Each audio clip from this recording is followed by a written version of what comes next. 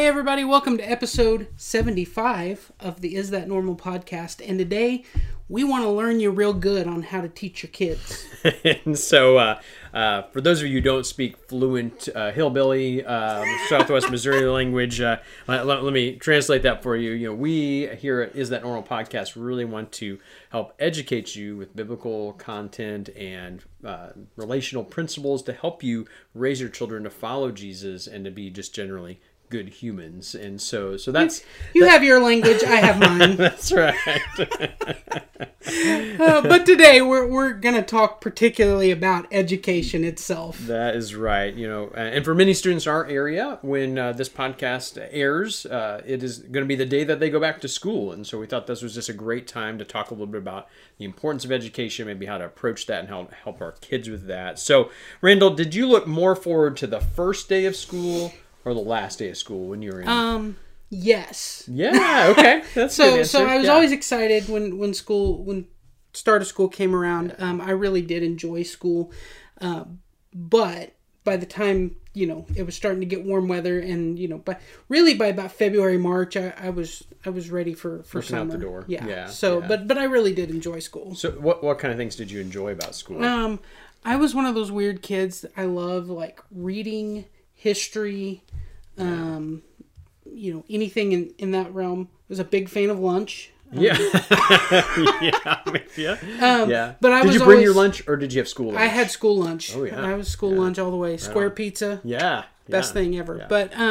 But yeah, I really enjoyed anything kind of in history and English were kind of my two things. And so I was, especially as I got older, I was heavily involved in like yearbook and newspaper staff. And actually I went to junior high in Lebanon, and there, our teacher there was a MU journalism graduate who had done a lot of different things. And so she was very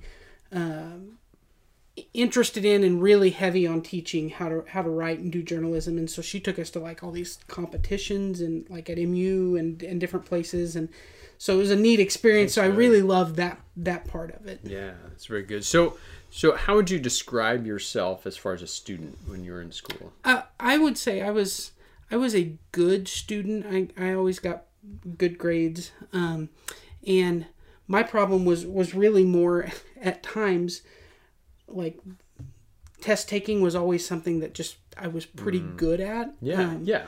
Where I struggled was sometimes homework and things like that, because I knew I could do fine on the test. And so putting in the work to get there. In between to get there sometimes was probably my biggest struggle. Yeah.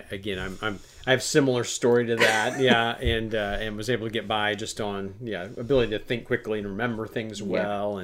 But I wanted to succeed as well. I wanted to do well. And so it did have to put some effort in here and there. And, but what's interesting is, even knowing that I was a pretty good student, at least from outward appearances at that point, I think now about this a lot. Like, if only I could go back, the things that I would do differently as a student. So how about you? What kind of student do you think you would be now if you went back to school? Wow. I would definitely be probably a little more disciplined. And some of the things that I didn't think were as important then as I later found out, and maybe even vice versa. There's some things I probably put a lot of time and focus into that in the long run weren't as important.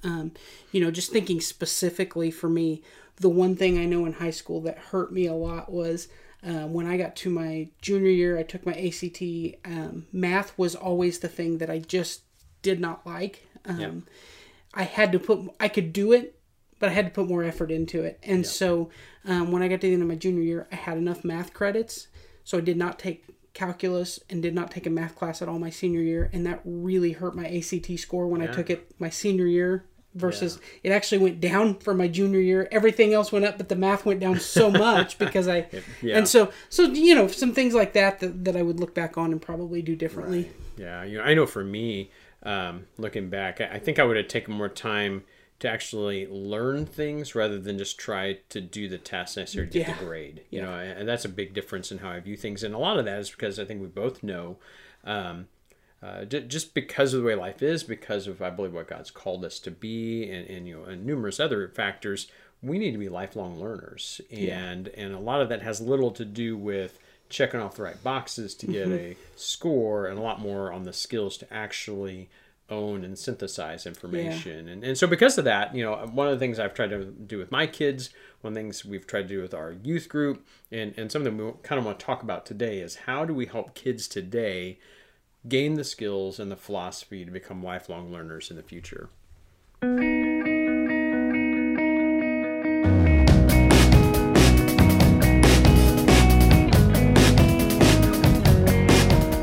Well, welcome back to the Is That Normal podcast, and we want to connect and hear your stories as well, and you can do that through several different channels. You can do that through Facebook, Instagram, you can email us, but today, we're talking about education. So my question is, are we going to give like the top 10 ways for your kids to have like genius level IQ, straight A's, and perfect ACT scores? Is that? Because if so, I think this podcast could go viral. That's right. I wish I had that list, but no, definitely I've not got that mastered for myself or for any of my kids. That is for sure. But that's not exactly our goal. Some of those metrics you just talked about, those should be. Some of those are just factors of lots of things. Sure. But getting good grades and doing well in school should be a symptom of being a good learner. So that's really kind of the goal we want to talk about. I know for us. As we've raised our children, as I've tried to influence youth in our church, my goal is for them to own their education and their beliefs and their worldview, and to not just repeat what's being told them, but to have a deep intrinsic knowledge of that. And one of the things that for Shannon and I, that has been a big kind of guiding statement that we heard early on when we, were trying to figure out how to educate our children, is we don't really want to fill a bucket. A lot of what we've looked at, I think, as education is here's a pile of information, put that in your bucket, look at it, and then give it back to me. And so it's a repetition of information. And there's a point in education, we'll talk about this in a minute, there's a point in education where that's a part of the process to learn. But ultimately, the end goal is not just that you've made sure you put all the right things in your bucket, but that you have lit a fire under your children that has a passion for learning, and that's a completely different goal than having a certain score at the end of the day. And I think that lighting a fire is what's going to make us successful in our faith, in our life, in our relationships, in our work, at whatever that is, as we head towards the future. So that's really what we've tried to do with our kids. So that's geared more towards kind of the process rather than the destination. Right, absolutely. So what can help us light that fire that you're talking about? Yeah, the interesting thing is as we, Shannon and I did a lot of research on this when our kids were little, the number one factor that is going to contribute to your children doing well in their education is parental involvement. We, in our path, we went through a long path of different things, and eventually we decided to homeschool our children. And one of the things that impacted that the most was we heard a speech from a professor from Ball State University. His name is Dr. Jay Weil, and Dr. Weil said that he noticed over a couple of semesters that as he looked at the top 10% of his classes, that a majority of that top 10% were kids who'd been homeschooled. And he was like, well, that's weird. And so he went around, asked other people in other departments, and they all said, yeah, that's true. I have the same experience. And he was like, well, why? Like what are they doing? Like, what's the magic pill there, right? And so he went on this crazy, like, nationwide study and research. And what he did is he researched standardized tests. And what he found out is interesting is that for children who are homeschooled, their average score on standardized tests, when you think about the percentile ranking in the whole nation, was almost always 80% or above. Whereas the nationwide average on public school is 50%. Oh, wow. And but then he dug into that deeper, and he found out that even in the public school setting, if you add in the factor that they had involved parents, that the number went back up to that 80% or so of those kids did really well at their standardized tests. And so through all of that, he gleaned that the number one factor of kids doing well on those standardized tests was parental involvement. And for us, I mean, the the theory is that if you're homeschooling, you'll have 100% parental True, involvement. yes. But even in the public school setting, if you have parents who are engaged, spending time with their kids, invest in their education, you can see similar results. But parental involvement is the number one factor of seeing your kids be successful. So what does that look like? What kind of involvement are you talking about for parents? Yeah, so that's several things. I think it starts off with just being open for conversation. Just making sure that you are creating that space where you're talking to your children about their education. You're asking them about their education. You're on top of what they're learning, and more than just like, did you get your homework done? Do you know your spelling words? Like that whole concept of like, well, what are you excited about, and what is it about what you're learning that fascinates you, and what do you wish you knew more about, and really going past the content into the heart of our kids. And as we do that, I think what we're going to do by asking questions, we're going to teach them to ask good questions. Yeah. And so we're going to reflect to them this idea that when I'm reading something, it's not just about memorizing this, it's about, what does this make me want to know more about? How does this connect to other parts of my life, and teaching them to think those critical type of thinking skills. For us, we've really ascribed to the classical education model, which that's a formal term in education, which classical education comes from Greek, the old Greek education philosophy, where you start a kid out with grammar and facts. It's kind of a rote memorization, and at early ages, that's what kids need. They're a sponge, and so you're teaching them words, and you're teaching them numbers, and you're teaching them arithmetic, and those are just things, man. You throw them at them, they absorb that, regurgitate it to you until they've got it down. Then we move kids, as they're kind of in that late elementary, middle school age, to what we call logic, which is where they start putting those pieces together. Well, this is how numbers and letters and history and all these things kind of correlate. So we start putting those pieces together. But what we need to get them to in that late middle school and the high school is what they call rhetoric, which is critical thinking skills. And I know for me, that's been one of the biggest challenges, particularly with teaching high school youth at our church, is that kids are not trained to have that critical thinking skill. And so when we're asking them deep questions about their relationship with God, we're asking them deep questions about, what their future is going to look like, with how they're going to handle their relationships, they want you to give them the answer so they can give it back to you. Yeah. And that's why we get those Sunday school answers, like, what's the answer? Jesus is the answer. But we've got to get them to where they have that critical thinking skill. Yeah. And have you found, is there a difference? I mean, as long as you've been doing youth ministry for several years now, so do you see a difference now versus 15 years ago?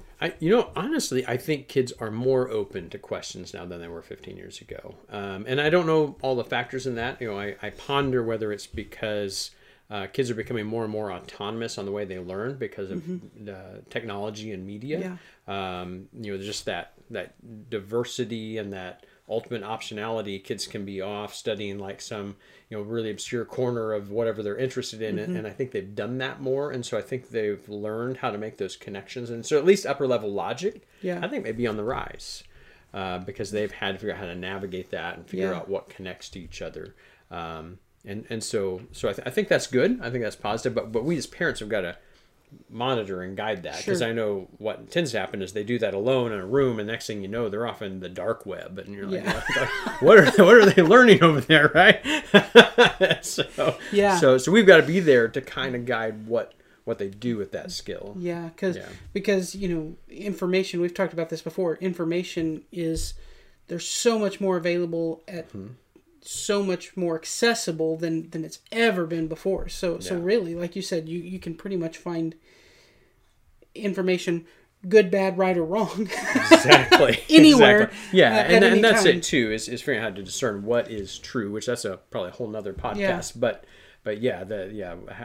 how do you know that what you're consuming is accurate? That's a big piece of that. So how do we accomplish some of those things that you're talking about? Yeah. So one thing we've tried to do that's been very successful in our own home, and with youth to some degree, is give them good, engaging materials and have them available. So for us, some of those things look like live books. That's a term we use at our house. So we tend to try not to read a lot of like compiled textbooks and reference books. we want to read books that are written by the people who experience those things. Yeah. You know, one really like big example for me is All Quiet on the Western Front, which is in our kids' reading curriculum in their high school, and it is written by a German World War I veteran about their experience in the war and on the field. And it's just really, every one of my kids who've read that book go, that is one of the most like challenging and useful books I've ever read, because it's the other side's perspective of a story that we think we know everything about, and just so and you can't discredit it, 'cause it's an eyewitness account, you know, and so that has been a good tool. So we read lots of books by old dead people to kind of help us give, you know, a variety of perspectives. We also try to just have, and we have those books out. Like if you go to my house, there's books out all the time. Yeah. And there's also paper. We go through reams of paper because my kids love to draw and write and cut them up and make paper monsters out of them. And, you know, and so just give them tools to explore. Another tool that has just been one of the weirdest and coolest is we have a lot of like field guides around. And like, so one of the books that my kids have used the most is the North American Wildlife Guide. Yeah. And every one of my kids, my book is like just like all like mangled and the covers off, because you'll find my kids out in the yard or in my barn or whatever with that book identifying plants and bugs and animals, and then they'll get paper out and they'll draw pictures of it and they just love learning, and they have that tool to learn more about things that they're experiencing. And I think that's really a lot of what that is. You know, we keep cookbooks around. One of the things we do is we like look for recipes from other cultures, and my kids will make the food, and you know, and that's fun. You know, we've used robot kits, and we've got, you know, stuff to do experiments with, and so just basically creating the tools out there for them to learn when they want to know something more. But the other part of that, I think that's just as important as having good resources, is having margin in their time and their mind in order to get bored enough and curious enough to go do those things. And so that part of that, that's what we as parents, we've got to provide those resources, and then we've got to give them a schedule that allows them both free time, but to pull back from some of the easy distractions so they get bored enough to go explore. So that's been a lot of what we've tried to do. And that's interesting, because probably now more than ever, you know, we talk about the advantages of technology. Sometimes that can be a little bit of a disadvantage, because there's always something to do and something to have to kind of disconnect with. But you're saying boredom is not necessarily a bad thing. Boredom is necessary for curiosity, which is necessary for learning. Yeah. I mean, all the like people we think are the smartest people who wrote all these things and discovered, you know, Newton and you know, Leonardo da Vinci and all these people, you know, it was because they didn't have a whole lot else to do, and they got around. They were sitting there staring at bugs and plants and trees, and they're like, I wonder what makes that work. And then they dug further, and that's how that process starts. So I mean, I think that's an important point to take away is, you know, not that means there's not a time for screen time and things like that, but building in some of that time of, you know, sometimes your kids will complain about being bored, but they need that time to figure out something to do, and that's where that innovation and that creativity comes in. Yeah, my kids will fight you to the death if you try to take away their, you know, we've got a 3 o'clock hour where they get to do whatever, you know, whatever within reason, whatever they want on their devices. You know, they get screen time for an hour or so. That kind of fluctuates. But then we also have an hour where there's devices get turned in, and there's nothing really on your schedule. So go do something. Go ride a bike. Go jump off of something. Go climb something. Jumping your bicycle off of something never would have happened if it weren't for boredom. So. That's exactly right. Yeah, Supercross would have never happened. BMX wouldn't be a thing. That's right. Yeah.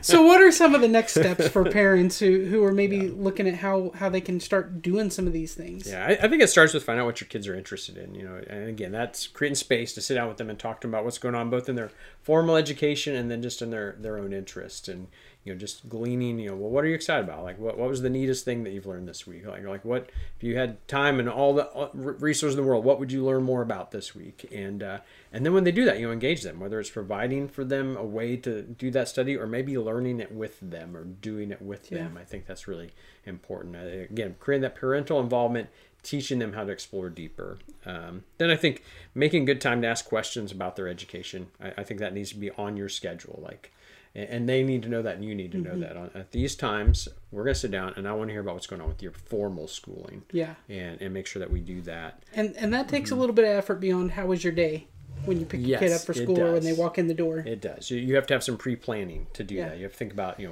what you're going to ask, what you need to know, what you expect from them. Yeah. So take some time. I've met very few kids, especially teenagers, that when you say, how was your day, are going to expand beyond a one-word answer. Absolutely. So you got to ask the right questions. And that's the thing, too. We've talked about this before, asking questions and building rapport. It may not go great the first time. They may either give you the one-word answer, and that's it, until they get irritated, until you buzz off. I mean, those things will happen, but don't give up. Yeah. You regroup, come up with a new plan, attack it again. I think we just have to be in there and doing that. And then lastly, find other voices that help you. I mean, again, that's one of the reasons we do this is, none of the things I'm sharing is my own ideas. It's stuff I've gleaned from other voices and lots of experience and lots of failed moments where I'm like, well, that didn't work. Let's try this. And so, so find voices. And one I just want to recommend to you, this has been one person that's been a voice for Shane and I as we've thought through educating our kids, is Sally Clarkson, and she actually, some of her family are also involved in what she does, but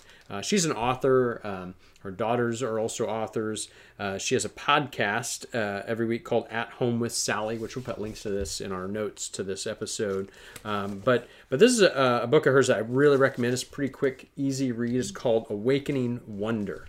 And she just talks a lot about what we're talking about today, about the philosophy of how we want to see our kids' education go. And again, that could be whatever your setting is.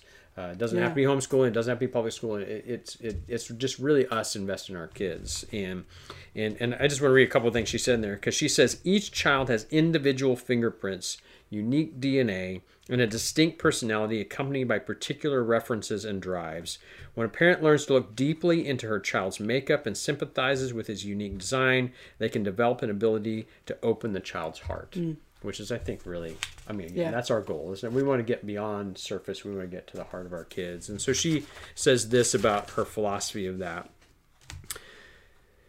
She says, consequently, what we did would not work in exactly the same way for another family. Education is not about enacting a prescriptive, box sort of curriculum-based classroom, but instead is about passing on a legacy of a love for learning, an independent joy in discovery, a motivation to bring light, beauty, and goodness back into the world of our children.